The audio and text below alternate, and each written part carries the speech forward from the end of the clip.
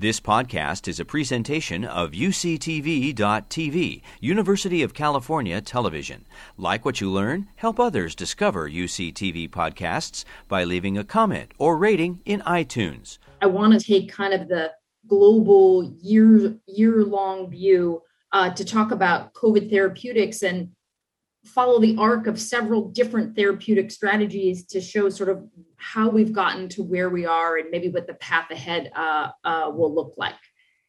So I want to start by saying that, how difficult things were in the beginning. There was so much uncertainty and fear. And I think that this was echoed or driven in some cases by the high fatality rates that we saw.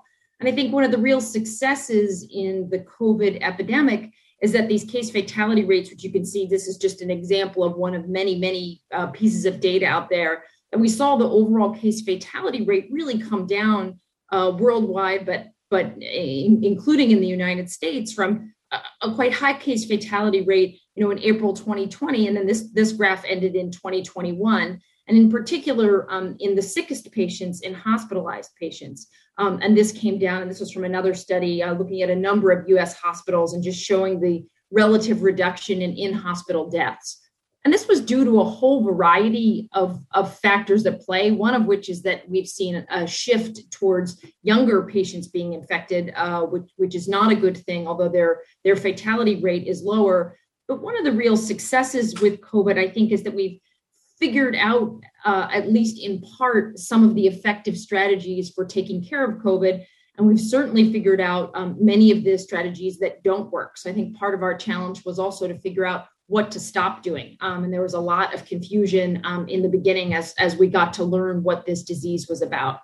So I want to just talk about a couple of different strategies to treat COVID and talk about, particularly at UCSF, how these played out in clinical trials as a bit of a narrative of what this has looked like. So first, when we think about COVID therapeutics, we need to remember that the COVID disease stage really informs the treatment. In the beginning, when we see a high viral load, this is in the earlier stages of disease when people may have symptoms but may not be quite as ill. This is when we really want to give people antivirals. And we know from other diseases that antivirals work best when we treat people early. Then we know that the viral load, as people, if they're going to progress and become more ill, and this tends to be the population that is then hospitalized, the viral load actually can come down while a very dysregulated immune response takes over. And this is where medications like anti-inflammatories, including things like steroids, can be quite useful. And then throughout the range of COVID disease, there's been a question of when we should be using anticoagulation. We know that COVID causes a dysregulated coagulation cascade and that people can have blood clots in their lungs that can be quite serious.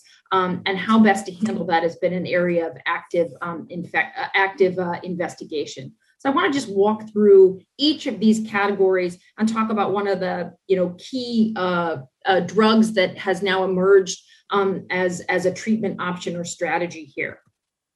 So the first one is remdesivir. That's probably a very familiar name to all of us. And just to take a step back and remind you all what remdesivir does, by starting with the life cycle of SARS-CoV-2. So this is a virus, and like all viruses, it requires getting inside of a cell and hijacking some of the intracellular machinery in order to replicate. We've heard a lot about SARS using ACE, the ACE2 receptor, to get into the cells. And once it does get into the cells, it then requires this RNA-dependent RNA polymerase to reproduce itself. And this is where the remdesivir compound is effective in terms of blocking replication of the virus. Once the virus is reproduced, then it can make new viruses and that then bud out of the cell and can go on to infect other cells. Remdesivir was identified as a candidate that was already in existence. It had been developed and there was much interest because it has broad activity against a bunch of RNA viruses. It was initially developed for use as an Ebola drug. It was not very effective for Ebola, although not clear if it was just given too late. Ebola is a very scary disease where people can become quite ill very quickly. And hard to get them treated fast enough to make a difference with an antiviral. I showed you the life cycle and where this acts. And for those of you who are familiar with HIV, it has a similar mechanism of action to some of the antiretrovirals that we use for HIV, in that remdesivir looks like one of the building blocks of the nucleic acids, and in this case is a nucleoside analog of adenosine, causes the chain of the RNA to be terminated. Unfortunately, remdesivir has to be given intravenously, so there's no oral option that is able to be developed for it. But so all of the hospitalized studies have looked at an IV option here. So one of the first studies to really look at remdesivir, we were lucky to be a site here at both the UCSF campus and where I work at San Francisco General, and I work with colleagues over at UCSF to get this up and going. And this was really in the early days of the epidemic when we had very little to use. So it was such a boon to have the ability to test anything at all and offer patients anything beyond supportive care. So we offered people IV remdesivir for up to 10 days versus a placebo. And that was a difficult conversation to have with people because, as you can imagine, it is very scary to be in the hospital with COVID, particularly in the early days when this was just really a scary, scary disease. And to say to people, look, we have this medicine that we think may work, but we don't know for sure. And we're going to offer this to you, but it's a 50-50 chance that you will get the medicine versus the placebo. And I think as we all recognize the heroes of the epidemic, of which there have been many in so many different fields, I think some of the unsung heroes here are the clinical trial participants who were willing to be part of studies like this, despite feeling so sick and feeling so scared, and willing to, really think through whether this was the right fit for them. What we did find from these studies was that there was a 50% time faster to clinical improvement. So people who got remdesivir got better. It took them, if they didn't get it, 15 days and 10 days if they received remdesivir. There was a substantial improvement in the number of days that oxygen was required. Less people went on to get invasive ventilation, in other words, having a breathing tube. And in one particular group here, there was a 70% reduction in death in those who were on low flow oxygen. In other words, those on the floor in the hospital, but not more critically ill in the ICU. It looks like a safe drug, less adverse events than placebo. And again, as I mentioned, as with most antivirals, the best response occurs when it's given within 10 days of symptom onset. So I think this was one of the first real wins that we had in the fight against COVID on the therapeutic front. The data were released, the initial data were released in May of 2020. And again, pretty remarkable to have some interim data that quickly. And this really represented an enormous international effort to examine this drug. I'm not going to get into right now because we're limited on time. There's subsequently been lots of investigation of remdesivir and one large international study that showed that there was not a benefit to mortality overall. I think that these studies are actually compatible with each other. Overall, there wasn't a mortality benefit in this study, but there was in one subgroup, and people did get much better when they received IV remdesivir. And I think there is great value in people improving more quickly and getting out of the hospital and avoiding the complications of being in the hospital, as well as making sure that hospital resources are available to those who are the most critically ill. So I think when we had these data, I think we were all very happy to see that remdesivir made people feel better, but it was very clear that while this was a good start, more progress was needed. The overall mortality in the remdesivir arm was still 11%. So you don't want to feel that when you go into the hospital with this disease that you have a 1 in 10 chance of dying, even if you get the best effective therapy that we had available at the time. And those in the ICU still had a 20% mortality. So again, a real sign that while this was finally an effective antiviral that did something, we clearly needed something better, including for those and particularly for those in the ICU. So that then leads us to talking about steroids and where steroids fit into the treatment of SARS-CoV-2. So before June of 2020, really we had a very mixed relationship with steroids when we thought about SARS treatment, SARS-CoV-2 treatment. We had a lot of cons that were out there. We knew that when we gave steroids to people in MERS and SARS, which are related diseases to COVID, that it caused prolonged shedding. So the last thing you want to do is stretch out the length of time that people have viral shedding. Maybe that's making them more infectious and do worse. We knew that giving steroids to people with influenza, another very serious form of viral disease, increased mortality. And we know that steroids, while they can be very effective in inflammatory diseases, also can be cause adverse events. That's what AEs mean here. So they increase your risk of infection. They can increase blood sugar. And so you always have to consider, boy, is it really worth it giving steroids to someone?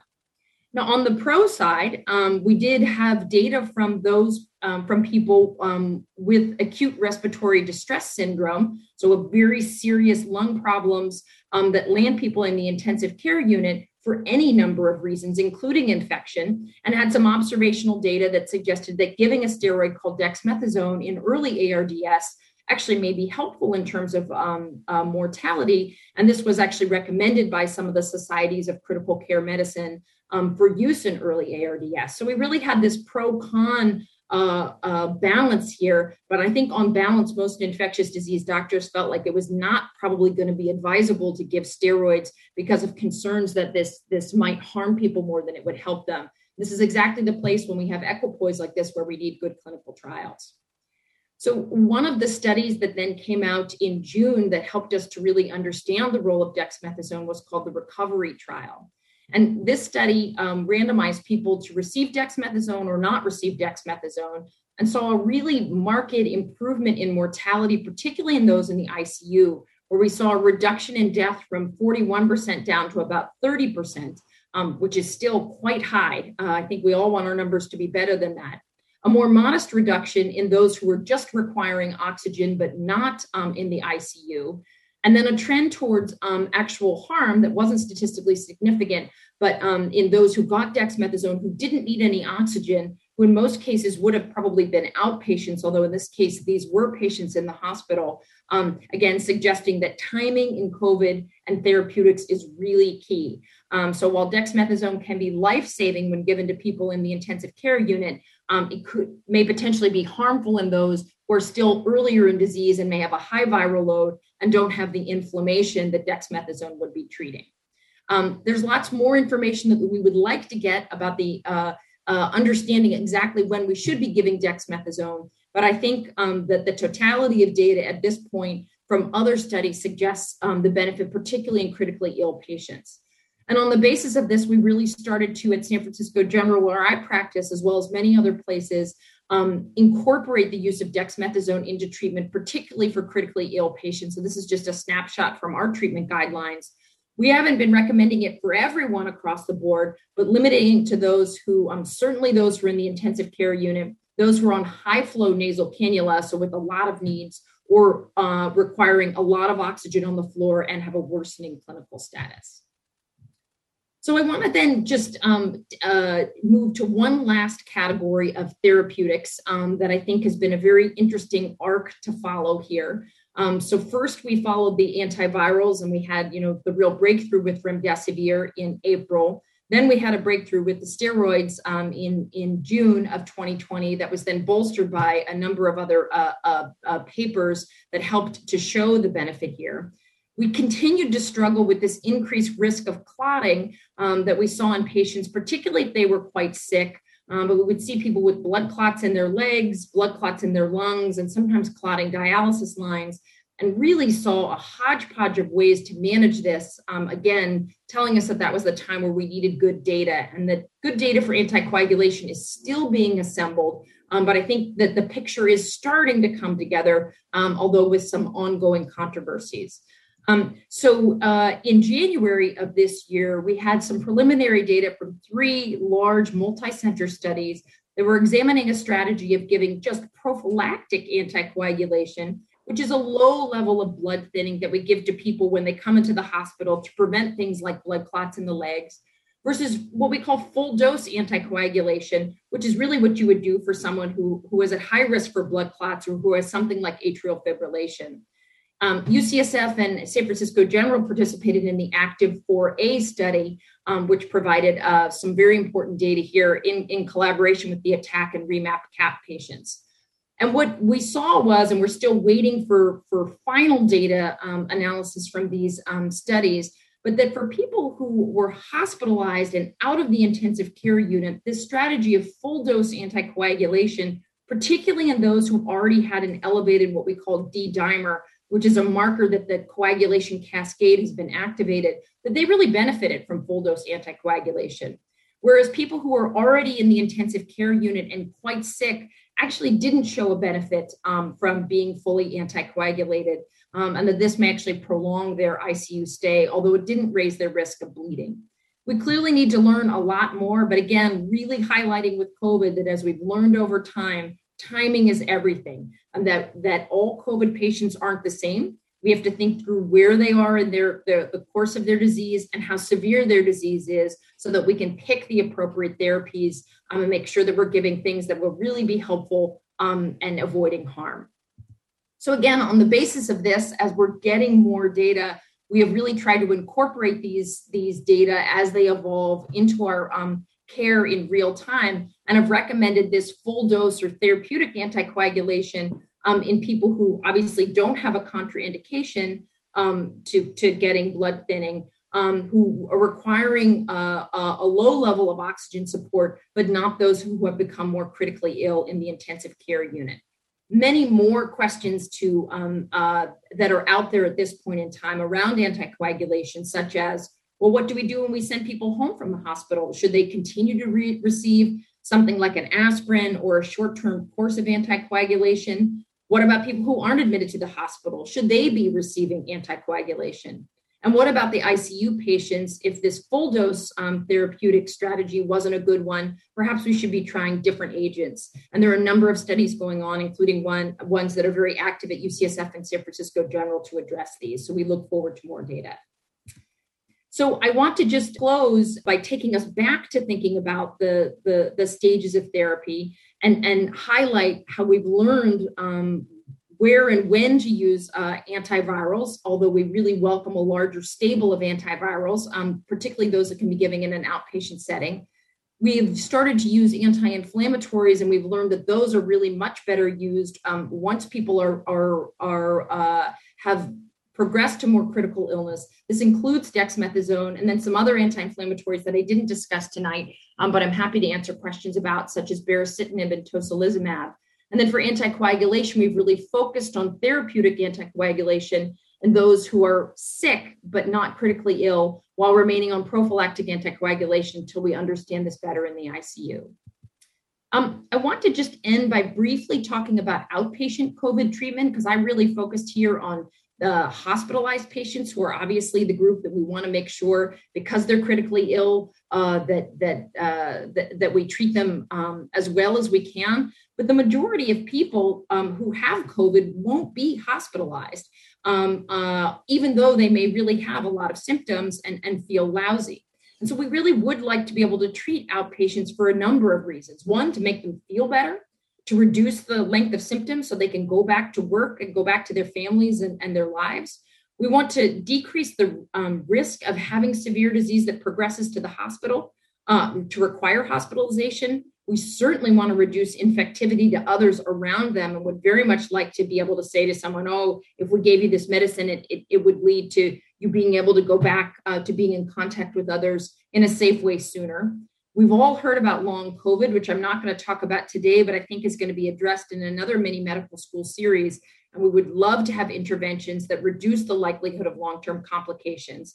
And whatever it is we give to people, we certainly would welcome it being easily administered, and oral medications are ideal to be able to get to people so quickly and easily. So right now, unfortunately, the number of medicines that we have that check these boxes are very limited. Right now, we only have monoclonal antibodies, which are mostly given IV, but there are some studies showing that they can be given intramuscularly. These are limited to those at highest risk, and there are data to support use for prophylaxis in places like nursing homes, although this indication is not yet FDA approved. Unfortunately, these have to be given through an IV, which requires coming to some kind of a a medical center, although there have been experiences with healthcare vans driving around and administering these. It's obviously higher barrier. And distressingly, we've seen that some of the monoclonal antibodies can be less effective against some variants. So it's something we need to very actively track. However, there are a number of very promising agents that are under investigation, but we would really welcome more data. Inhaled corticosteroids look like they may reduce the length of symptoms and be very well tolerated and safe for patients. Inhaled interferon has been very promising in the UK for outpatients, and we're looking forward to for inpatients, and we look forward to more data for outpatients. A lot of interest in fluvoxamine, which is an antidepressant, but also may have antiviral and anti-inflammatory activity. And then a number of oral antivirals, which are under very active evaluation, and we hope to have more data on these soon. So I will go ahead and just close with this, that 2 studies just to be aware of, one enrolling right here at San Francisco General, and we're very actively looking for folks that's evaluating a number of these approaches, including IV, intramuscular, and subcutaneous monoclonal antibodies, IV polyclonal bovine-derived antibodies. Boy, does that sound like science fiction. An oral medicine called Camostat, which blocks entry into cells, and then inhaled interferon beta, which I mentioned as a promising intervention. And then there's a nationwide contact list study. In other words, you can sign up online and medicines get sent to your house that are evaluating some other strategies, including the diabetes medicine metformin, the antiparasitic ivermectin, and fluvoxamine. And this is available at the link I've shown you here. So I'll go ahead and stop here and see if we have time for questions, but really want to thank the organizers for including me, and thank you all for joining me this evening. Thanks, Dr. Luetkemeyer. That was fantastic. We have a question from the audience. In the early stages of the pandemic, we heard from UCSF researchers discussing the way some traditional competitive barriers were being dismantled in the light of the worldwide emergency. Was your experience similar? And do you think there might be more permanent change in the way we speed research data, and the way we research data will be accumulated and shared? And there was I think in our last series they talked about the preprint literature that is now coming out before it's peer reviewed. So I think, especially with therapeutics, that's becoming more and more important as far as what you can learn. So, for example, what's going on in the UK and how we can be way more nimble. So, thoughts about that? Yeah, no, I agree. I think from a research perspective, there have been some real COVID silver linings in terms of just this enormous global collaboration. I mean, I think we all recall when the full sequencing of one of the COVID genomes from China was just released online and for everybody to have and to share. And I think that isn't something that might have happened. That might have been kept more proprietary in other settings. Certainly an enormous amount of collaboration, the speed with which research has gone forward, and a lot of institutional barriers have been broken down. I and other colleagues here at UCSF have been so thankful for the university for allowing us to move forward, obviously safely and following the rules, but saying, hey, look, we're in a different place and we have to be able to go forward. That ACT study that I mentioned, we got up and going at UCSF in 11 days, which was really remarkable for us, to be able to do that. But I'm really hopeful that we can hold on to a lot of that and say, hey, look, maybe we don't need to go back to having things take quite as long as they took before. And how can we speed things up? You mentioned the preprints, and I think that's also been a really remarkable, move forward. Yes, we all value peer review, which is when, papers get read very carefully and studied by colleagues before they're published in journals. And that is important. But I think it's also made us all ask the question of, well, why does peer review take so darn long? And if it does take that long, what can we all do to help make that go more quickly? Because preprints are good, peer review is even better, and there has to be something in between those two. So I think we've all really learned a lot. I mean, I think the vaccines are truly one of just mind-blowing in their efficacy. I think if we'd all had a betting pool before November of last year to say that, do you think you would have 3, 4, 5 highly effective vaccines available? I wouldn't have taken that bet. No way. And that has been enormously collaborative. So when we put our minds to it, we could really do this. And I think it's going to be on us to keep the pressure up to make sure that we say, hey, look, there's no reasons that science has to be slow. We're not cutting corners, but I'm hopeful that we're getting rid of some of the bureaucracy and siloedness that I hope we won't go back to. A question is, if you just take, so you outlined therapies like the antivirals, the anti-inflammatories, and the anticoagulants, and that there are different places along the spectrum that we use them. So knowing what you know at this point, when we initially were in the pandemic, we were seeing like 10 to 20% hospitalization rates, 5% ICU stays, 5 to 10% ICU requirements of people who are infected, and a 2 to 3% death rate. At this point, with wider testing, so we know how many more people have the disease, and with better management and therapeutics, if you took a best case scenario, where do you think those numbers would fall? For someone who gets COVID, what percent would need the hospital? What percent would need the ICU? And what would the mortality be, if you take 1,000 people?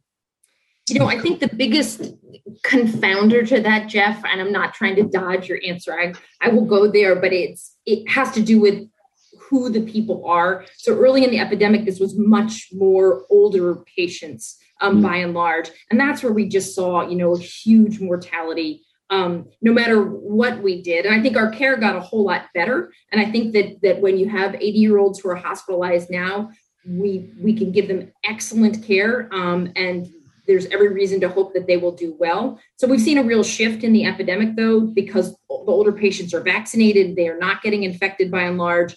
We still do see younger patients who get very ill. So we've all, I don't want to say that this isn't a disease that can cause harm across the age spectrum, as we have all seen. So I think people are doing better with the disease just by virtue of their age. But I do think we've seen just across the board the case fatality rate come down, including the likelihood that you'll be, hospitalized and have a prolonged hospitalization or even die. But I think we can't take credit for outpatient therapeutics because by and large, we really haven't had those. I mean, monoclonals are nice, but they're given to a fraction of the population. And everything else has really been supportive care besides vaccinations, which we know are incredibly effective at reducing your likelihood of being hospitalized. So I think that my message there is that it's a moving target. I think that most people won't be hospitalized. Most people who are hospitalized can do very, very well. But we still do see young, healthy people end up in the ICU, and that just feels like every time that happens, it's just a tragedy because it's preventable. Great. Thank you. We have an audience member, Lena Emery, who asked, is there a relationship between the clots associated with COVID-19, so the hypercoagulability of the patients who are affected, and the clots that we're seeing with the, with the vaccines from Johnson & Johnson and AstraZeneca? So yeah, it's a great question, and the answer is likely yes, related to the spike protein of the spike protein of COVID. So what we think is happening with the very rare clots that have been seen with Johnson & Johnson and AstraZeneca is that the COVID spike protein is creating this antibody complex that then causes platelets to be activated and lead to clotting. And again, very uncommon for that to occur. I haven't seen a good explanation for why this can occur specifically in some of the vessels in the brain. So my suspicion is that there's something about the spike protein that is triggering the clotting cascade. I think when people have active COVID, it's probably a component of the spike protein as well as this dysregulated inflammatory response. And we know that even in other diseases that are not COVID and not viral, when people become very sick in the ICU, they can have an increased chance of clotting, but this has been above and beyond that. So my suspicion is that it is something about this spike protein that's really helping to drive that, and that we have to be thoughtful in what our approaches are there.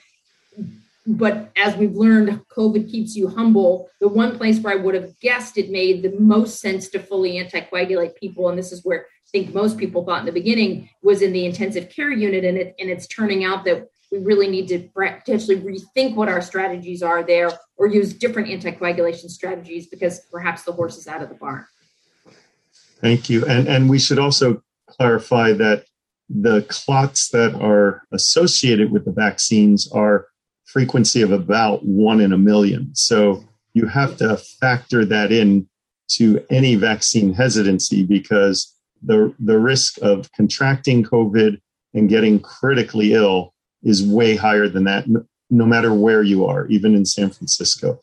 Yeah. So important to say that. Can you say a little more about, this comes from Dr. Barron, can you say a little more about patient selection for outpatient treatment, specifically the monoclonal antibodies that are given IV? And do you just have to be a high-level politician, or who's getting those? You do not have to be a high-level politician. They're approved through the emergency use authorization, so it's not a full FDA approval. But they want to give it to people within 10 days of symptom onset. So I think that's really important. Again, monoclonal antibodies are a form of antiviral, right? The goal is to just, attack the virus with these very specific antibodies that will bring the viral load level down. And so the sooner you can give them, the better off they are. So within 10 days of symptom onset, but potentially even earlier is better.